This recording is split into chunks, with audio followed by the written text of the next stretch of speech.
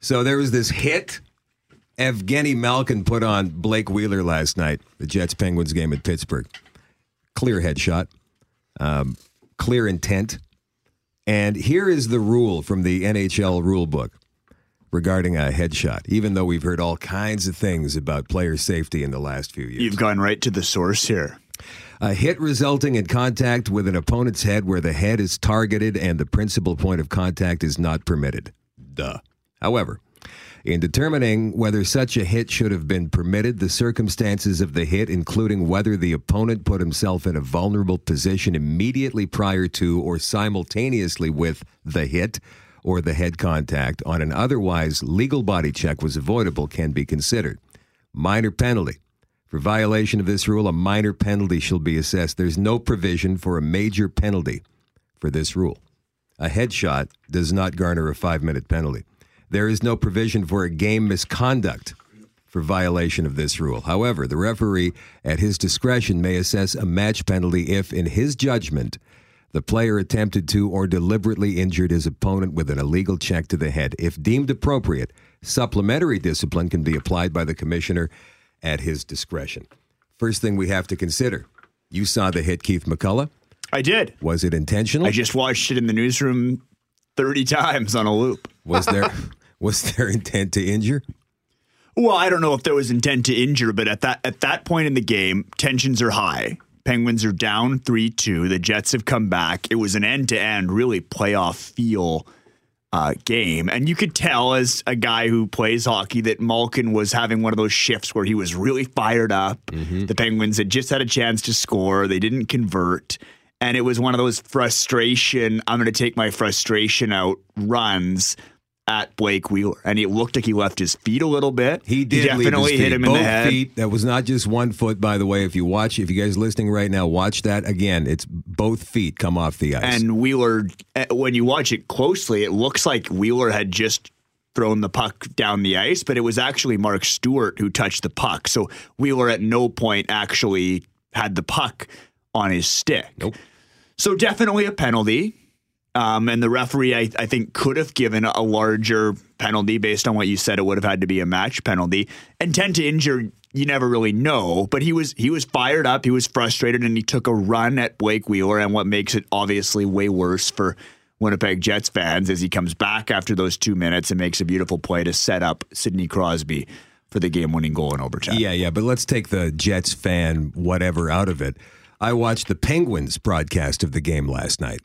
And even the Penguins guys were saying, ooh, he leaves his feet, he comes up with his shoulder and hits Wheeler in the head. And it wasn't an elbow or anything, but his shoulder to the head. Right. Point of contact, the head. Headshots are illegal in the NHL. I was surprised when I read this rule that that's the extent of the penalty. There's no major. There's no game misconduct for automatic game misconduct. It's up to the referee's discretion.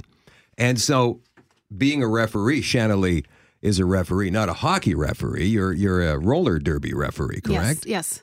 But you're still a referee. Yes. Do you think that any penalties at all should be left up to the ref's discretion? Absolutely. As to how to interpret? Absolutely. We're talking about player safety and headshots? I mean, I'm surprised too hearing that that's only a 2-minute penalty because I feel that should be an ejection from the game. And roller derby, it certainly would be. And roller derby is known far and wide as a very, very rough sport. Yeah. Oh, yeah. It's not for the faint of heart. Okay.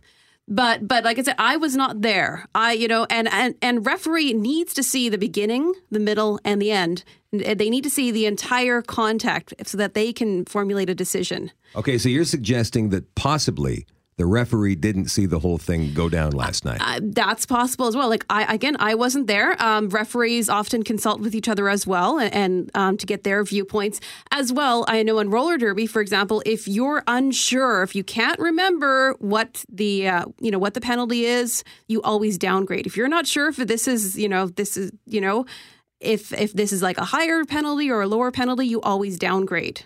Are you suggesting the referees don't know the rules? I'm not suggesting that at all. I'm just saying how it is in roller derby. Okay. Right. Now, you would think that every referee Oh, they know the rules. Officiating an NHL hockey game would know the rules. But your issue with this is you believe referees should be held more publicly accountable for a mistake potentially. You know what? If a referee is allowed discretion, especially on a headshot, and all the noise the NHL has been making about concussions and player safety these last few years, starting with Eric Lindros back in the 90s, and then Sidney Crosby. There's almost no body checking in hockey anymore. That's why this Malkin hit stands out a little bit more, because guys don't finish their checks like they used to. I have no problem with a clean, solid hit. A hip check, whatever, like back in the old days, but this was a solid contact shot to the head, right? If the ref has discretion in this particular situation, should he not have to answer to the media and, by extension, to the fans afterward as to why he didn't throw Malkin out of the game? I don't think so. Why not?